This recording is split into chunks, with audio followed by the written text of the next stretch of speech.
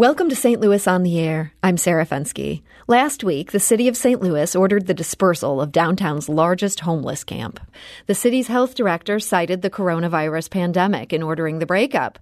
Now, attorneys with the nonprofit law firm Arch City Defenders sought to block the order, and they too cited the coronavirus as a reason why.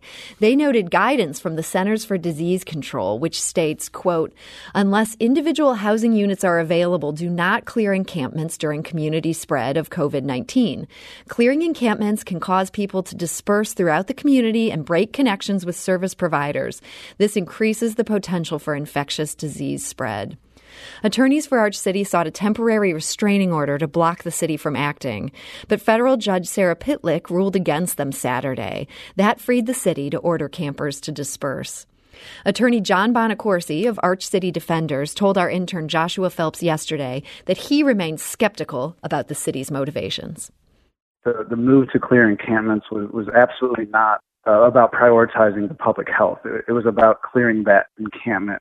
If it was about public health, the city would have been providing housing and conducting medical outreach to all of the encampments and not just focusing on moving people from that Market Street encampment. And if it was about public health, the city would not have taken away the hand washing stations when people were still living at that encampment. And if it was about public health, the city would not have told people that they could stay in the park so long as that they did not put up a tent.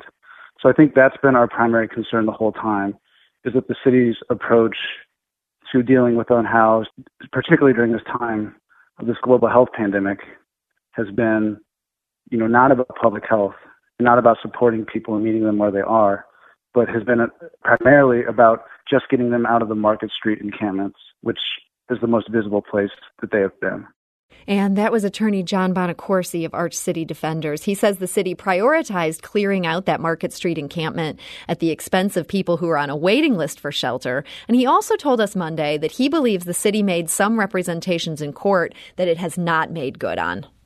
The city's council made a number of representations that certain things would be done, and we already know that a number of those things haven't occurred.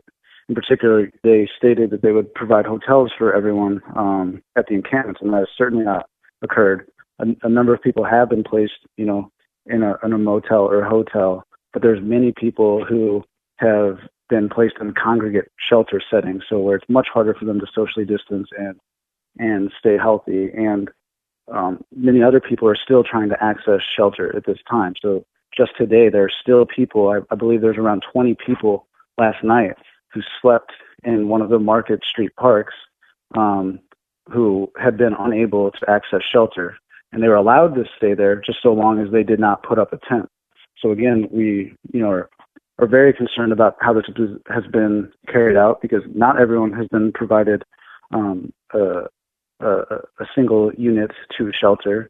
And as I mentioned, there's still people there who are seeking shelter, and there's many more who have spread throughout the city. And again, which is exactly what the CDC warns against when people are dispersing throughout the city at this time. And that, again, was attorney John Bonacorsi of Arch City Defenders. He is a Skadden Fellow and a staff attorney with the nonprofit law firm. We should note that we reached out to Mayor Lyda Krewson's Director of Communications, Jacob Long. He gave us a statement that reads, "We successfully placed approximately 100 individuals who were willing to accept shelter. No one was arrested, cited, or detained. Some individuals are not from the area, we do not believe, so it's possible some folks may have returned to their original locations or made alternative arrangements." And now joining us today to discuss this situation is Alex Cohen. He's an organizer with the grassroots collective Tent Mission STL. Alex, welcome back to the show. Thank you, Sarah, and thanks for following up with us. Yes, and thank you for being here. We're also joined by one of the camp's former residents. That's Marcus Hunt. He's better known as Biggie, and he joins us today. Biggie, welcome to the show.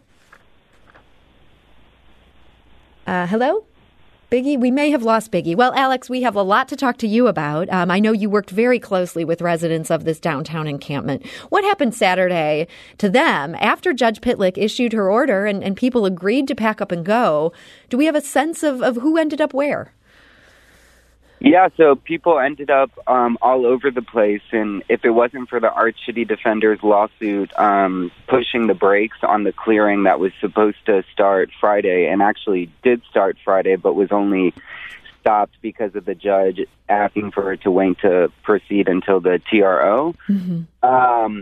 We actually had a little bit more of a semblance of what was the trauma-informed way to handle the situation, because originally Friday morning there was very little social workers to be found and only police and dump trucks and city workers moving in first to clear the camps.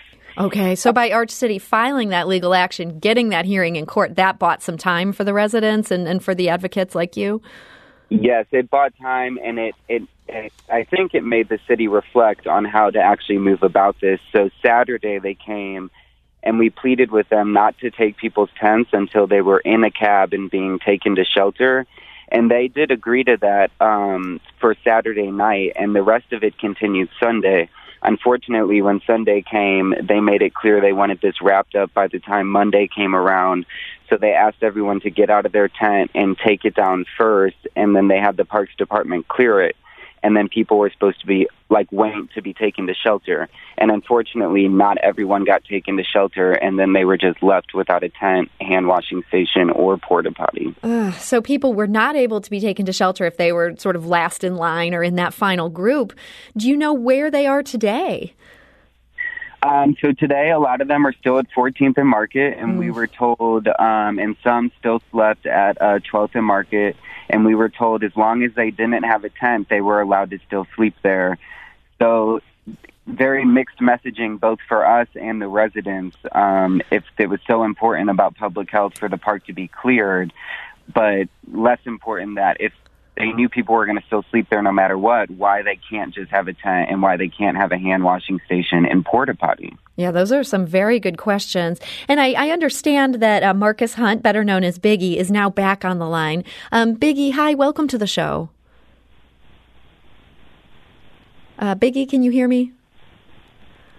It sounds like we're still having some problems with that phone line. So, Alex, I did want to ask you about the decision to move the Market Street camp and not the others. The mayor's spokesman, Jacob Long, said the city does not have plans to disturb the other two tent encampments at this point. He said, quote, "They're much more controlled and orderly and do not currently pose the significant health and safety risk as the downtown ones. They're also not located in city parks, which are subject to various laws and ordinances." What's your take on that, and what do you think is going on here?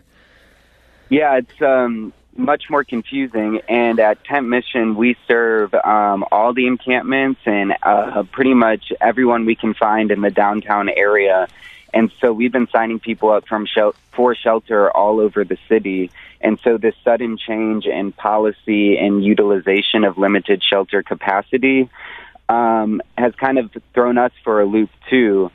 The other camps actually didn't have a hand-washing station until a few days ago, and if the root of this was about public health and the issues needed to be addressed, and we knew that everyone in the market and camps couldn't be placed into proper social distancing shelter, then why not add more hand-washing stations? Why not pay people in the camps to pick up trash every day and put it in dumpsters? Why not meet people where they're at to actually address the root of what they say was the problem, to where complete closure doesn't seem to make sense for remedying the solution in a public health way. Okay. I'm told that Biggie's back on the line. I'm going to try this just one more time. Biggie, hi, welcome to St. Louis on the Air. Can you hear me? Okay. Once again, we were able to talk to another former camp resident. He said he's now in a hotel. And what he told us, though, is that he feels like there's so many rules and regulations here at this hotel. He's worried people are going to go back to the street. Is that at all a concern, Alex, based on what you're hearing from some of the former residents? Yes, and actually people have already been kicked out of the hotels. They were given a list of over 28 rules and regulations, and this was the one of the things that we knew going forward. And some people don't want to go into shelter because the shelters do not accommodate for all the needs people have. And so in lieu of that, how do you meet people where you're at as a caseworker, as an outreacher, as a social worker? And what we've always done, even on winter nights, is the best harm reduction available to us while not forcing anyone into anything. And unfortunately, that has become dramatically harder now. So, yeah, there was a list of over 28 rules that were signed, and there was mixed messaging about whether or not people in the hotels were allowed to talk to the press, or if that was against hotel policy or city policy, and whether or not they would still be allowed to stay there if they did. And so, yeah, we ran into that a bit yesterday. We were hearing some concerns from some of the guys that they believed that if they talked to us, they might get kicked out, which that seems like kind of a crazy rule. We wanted to talk by phone. Yeah. And we heard that as well. And so we're not sure how much legitimacy there is to that claim, or if it was just one city employee who said this, or the hotel said it, but it certainly had a chilling effect on this person's right to speak to the press. And the man that we talked to yesterday, he said, this is a quote, he said, "I feel like I'm boxed in, staying in one of these hotel rooms." Do the people staying now in hotels and in these other shelters, do they have access to the kind of services that they felt like they could access downtown? Well, as of right now, the actual service provider for one of the hotels they took people doesn't even take hold until Wednesday. And so the city is kind of scrambling to meet that lag. And so once again, we were confused why there was this 48-hour deadline to clear the camps when the service provider wasn't even ready at the hotel that they've already filled up with people. So they don't have that type of access that they used to downtown. And there's also no longer a centralized place for newly unhoused people seeking services to come and meet with all the service providers that were there. And that's a concern as outreachers as well, is how to track people down now, having a unified place for people to go. You know, last week alone, we had 3 single mothers with children come to that camp. Seeking shelter, and at Tent Mission, we were able to place them through county resources into shelter. And so now, where does the single mother with kids go? And today, as of today, there's no room for couples or women or families in the city shelters that they've opened up. So those things are like very concerning to us. Okay. So some people have been moved into housing that works for them, and that's great, but it sounds like there's many more that remain. There's a lot more issues that you remain concerned about. I know there's a court hearing coming up on May 12th where Arch City is going to continue to press this case. And Alex, I hope that we can stay in touch and we can have you back to update us after that. Yeah, that would be awesome. All right. Well, Alex Cohen of Tent Mission STL, thank you so much for joining us today. Thank you. This is St. Louis on the Air on St. Louis Public Radio, 90.7 KWMU.